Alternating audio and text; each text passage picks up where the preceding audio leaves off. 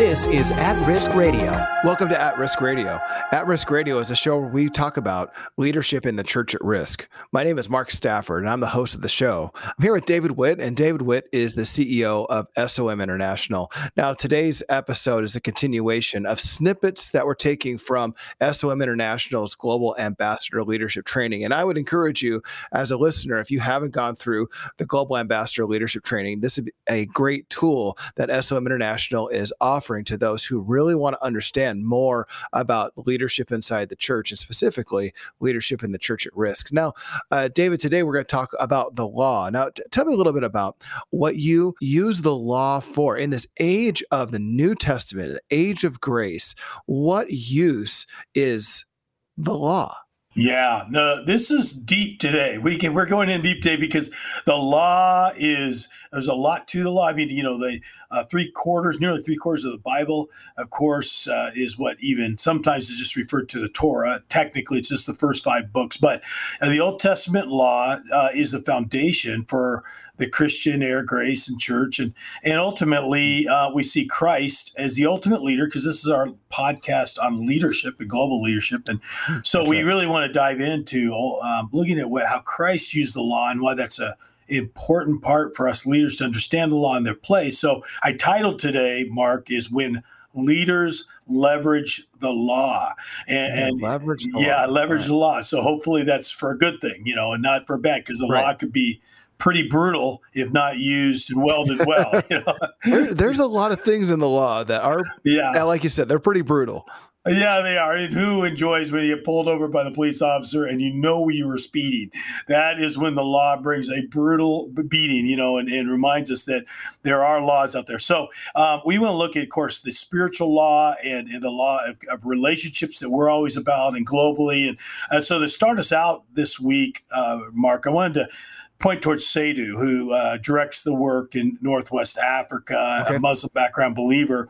Right. And we've shared parts of his testimony before, but I just wanted to highlight the part of his testimony as the first, literally to remind people, he was the first Muslim from his tribe, for his clan, of his grandfather, who actually was the chief who brought Islam to Northwest Africa, to ever come to Christ, who had come to faith in any history we know of. And so this is a major deal of him coming to Christ. Well, as he shares his testimony over a 5-year period, he read the Bible 5 times, read it all the way through. And what he said started happening, because he was looking for the mistakes of the Bible, but he started getting convicted of his own sin. Wow.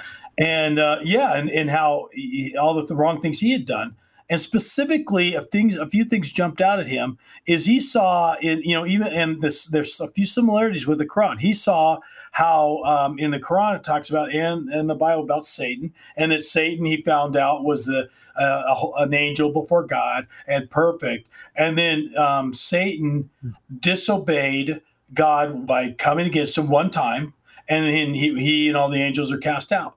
And so he immediately thought in his mind, he said, now, if Satan, who was an angel mighty before God, gets kicked out of heaven for one sin, one failure, what chance do I have of getting into heaven? Yeah, it's not too good. No, that's an ugly picture. And that was the conviction of the law. And it went on, because then he noticed that Adam and Eve only sinned once. That for one unrighteous act of unfaithfulness to God, they were kicked out of the garden. And so again, he's in his mind thinking about all the things he's done in his life against, his parents and just his thoughts, his actions. And he's realizing there is no way I'm going to get into heaven with my many sins if Adam and Eve got kicked out for their one sin. And so it was ultimately the tool of God's law that convicted Sadhu in the need of grace, atonement of Christ. Yeah, so if one sin, it wasn't enough to kick Adam and Eve out of the garden or to throw Satan, Lucifer, out of heaven, then, there's a bunch of laws. I mean, how many laws do you think are in the Old Testament? Well, it depends on who's counting. but people pretty much, there's some people put it around 630-ish. To just a little over 700. Depends on which laws you're counting, who's counting, kind of thing. But over 600. Everybody agrees it's over 600. Yeah, so it's an incredible number and pretty much impossible to follow all of those laws. And I think that was the point, wasn't it? Yeah. Well, okay. So God is, of course, is saying up his perfection. I mean, Matthew says, be perfect as your Father in heaven is perfect. And by default, obviously, Mark, if you know me enough to know that, I try to be a pretty righteous guy, and I have good faith in Christ, but, I'm going to have my moments. I'm not perfect. I think you and I are good enough friends to realize, okay, I have Christ, but I'm not Christ myself. Christ, not exactly perfect. Yeah, no, exactly. No. Thank you. So by default, you're welcome. If I win, just to make sure that clarifies that record for everybody out there in the listening audience, we're on the same journey as you. So by default, if I tried to come into heaven on my own merit, then by default, from what I've already lived in the past, I won't make it, because heaven would no longer be perfect. Because if he let me in, I'm imperfect. So God shows that only way that we can be like him is in perfection. And the way that we discover that is the law reveals that we're imperfect. And so that's why God uses this amazing law to show us the problem of sin. And so that's his leadership. Yeah. Yeah, because we wouldn't really know that we needed a savior if we didn't realize we needed to be saved in the first place. Yeah, and that really connects to my story then, Mark, is how I'm born to very godly parents. I'm a PPK. I like to joke there, but I'm a Presbyterian pastor's kid. Oh man, that's the worst kind. Yeah, exactly. No, I don't know if that's true. Well, no. If God could save me, he could save anybody. I mean, that's what I or Presbyterians like the joke that we're the frozen chosen, because the idea that Presbyterians believe in the sovereignty and everything else of God, and that God still chooses them, but they're frozen because they're not hot for God. So anyway, that's a long story. I won't diverse that. Yeah. Well, David, that I'm an MK, right? You know what an MK is? Usually it's missionary kid, but wait. Oh, I'm a mechanics kid. Oh, nice. Okay. Yeah. Yeah. Yeah. We're a whole nother breed. Yeah, exactly. We'll have to get that in another story there. Okay. So anyway, I grew up with godly mom and dad, really great foundation. And I've never, by God's grace, stayed away from rebellion and bad sins and alcoholism and, all this stuff. And I was very zealous for God. And so I had a season that I thought God kind of liked me because I did it his way. So I see the times coming up. So Mark, do you think we should pick this up after the break? And I'll tell you this story? Yeah. Well, when we get back from the break, we'll pick it up right there, and we'll talk about the need for grace, the need for Christ, and how leaders can leverage the law in the very best way to help people see their need for Jesus and help them come to know God's grace. We'll be right back. At Risk Radio. Can you imagine trying to disciple a church with only one Bible? This is Mark Stafford from At Risk Radio, and our contacts in Venezuela are telling us incredible stories about people coming to know Jesus, all the while pastors are missing Bibles for their people. After receiving a Bible from our ministry, one man said with tears in his eyes, "No one has ever given me such a beautiful gift." At Risk Radio, in our partnership with SOM International, is working to bring 2 million Bibles into Venezuela. For more information about how you can help, go to atriskradio.com. Welcome back to At Risk Radio. I'm online with David Witt. David Witt is the CEO of SOM International. And David, you were sharing with us a little bit about your testimony about how your introduction to the law, or what we sometimes refer to as the Torah, the first 5 books of the Bible, how your introduction to that really helped you understand your need for God's grace. Tell us a little bit more about that. Yeah, so I was just talking about how in my life I avoided all the, the bad, quote unquote, immoral sins, sexual immorality, drunkenness, and drugs, and all those things, because my parents gave me a good path. And so, I really felt in my heart emotionally, even though I knew the gospel, that I felt like, well, God must kind of like me because, I did it his way. And so the Lord opened up my heart by seeing into the light of the law, how I had pride. And and that God at one point showed me I was eating from the tree of knowledge of good and evil. I was eating the knowledge of good, good theology, good Bible verses, everything else, going to church, involved in Christian ministry, and judging those who are eating the bad fruit, all this, all the immorality out there, and those who were not putting God first. And so God showed me that even though I was eating the good fruit, it's all the tree itself is the tree of rebellion. And that I had rebellion in my heart, and the consequences of that is death. And so God showed me that how he opposes the proud but gives grace to the humble, and how I was full of pride. And that scared me, Mark, for that season I went through. And so what God was doing to me is he was showing me his law, so that I had to have a rediscovery of what grace was, what it was to have the exchange life in Christ. And so the law taught me what really the atonement, the sacrifice of Christ did.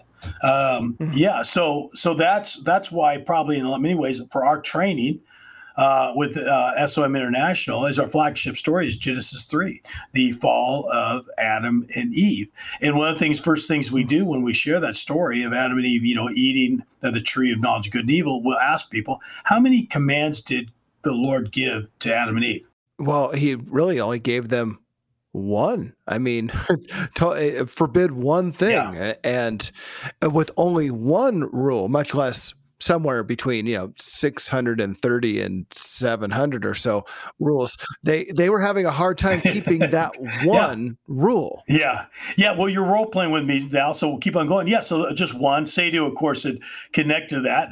They'd broken one rule and ultimately kicked out. So God had only given one command before. And you think about, Mark, before eating the fruit, how many decisions did Adam and Eve have to make of what was good and evil? Well, they pretty much just had to decide about the one fruit. I mean, there weren't a lot of decisions there. One command.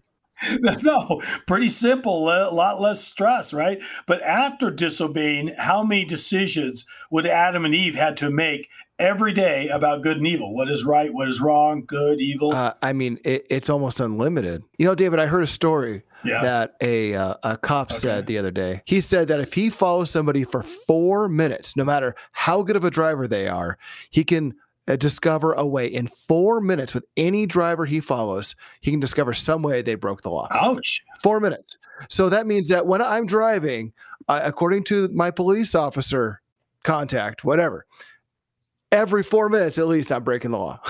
Wow. And if that's before human law, how much before divine law that God sees everything we do and our thoughts? Oh my gosh. We're not even going to make seconds. Plus the things that we are sins by omission, things we should have done that we didn't do. I mean, it's like, do I live a moment without living in some form of sin? I think that's the point, though, isn't it, David? That God wants us to see that even like as you are the PPK, the pastor's kid, the one who, doesn't feel the need of God's grace until they see the law, or maybe a guy like me, the mechanic's kid, that, I can use a little grace. It doesn't matter where you are. We all understand that the law undoes our pride, right? The law reveals that apart from Christ, apart from God, there is no holy, that we lose his character. We lose his love, his light. And so the result of giving us the tree of the knowledge of good and evil is what we like to look at and interact with people, is that God gives us choice, though. Because before, you think about, Mark, before they had, they were going to die, right? Mark, we look at, in the scripture, right? Even the animals didn't die. They were given green plants and fruits and vegetables, kind of thing. So they weren't going to die. So Adam and Eve had never seen death.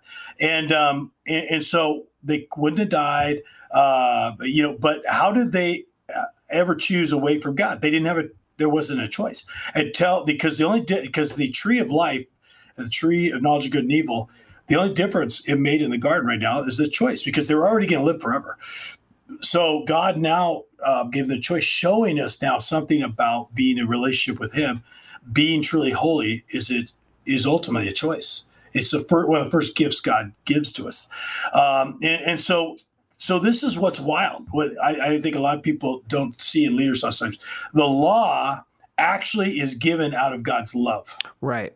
Because it allows choice, which ultimately sets up for his grace. Leaders, think about it, as you're working with people, you give the law as to help people to understand their choices. So they work with that choices and then themselves develop better discernment. We'll flush this out. We're going to have probably part 2 and part 3, Mark, right? We're figuring out this as we go. But that's today's little kudo. So we're going to wrap up our time for today. And there's a couple of things we want to encourage you to do. First off, if you want to be part of the Global Ambassador Training with SOM International, you're going to want to visit their website. That's spiritofmartyrdom.com. And there, the Global Ambassador Training is a great tool where you can get resources and tools and training and encouragement to be a leader who supports those inside the church at risk. This is a ministry that is funded by those who listen to us. And so we like to say that we're crowd-funded. And because of that, we're kept on the air because of your donations. And we also use your donations, your contributions to support those who are risking much for Jesus. We want to lastly encourage you to subscribe to this podcast, and we will be releasing a podcast just about every week, and you can be kept up to date in what's happening with those who are risking much for Jesus all over the world. My name is Mark Stafford, and this has been At Risk Radio. You've been listening to At Risk Radio. For more, go to atriskradio.com. At Risk Radio is a production of SOM International.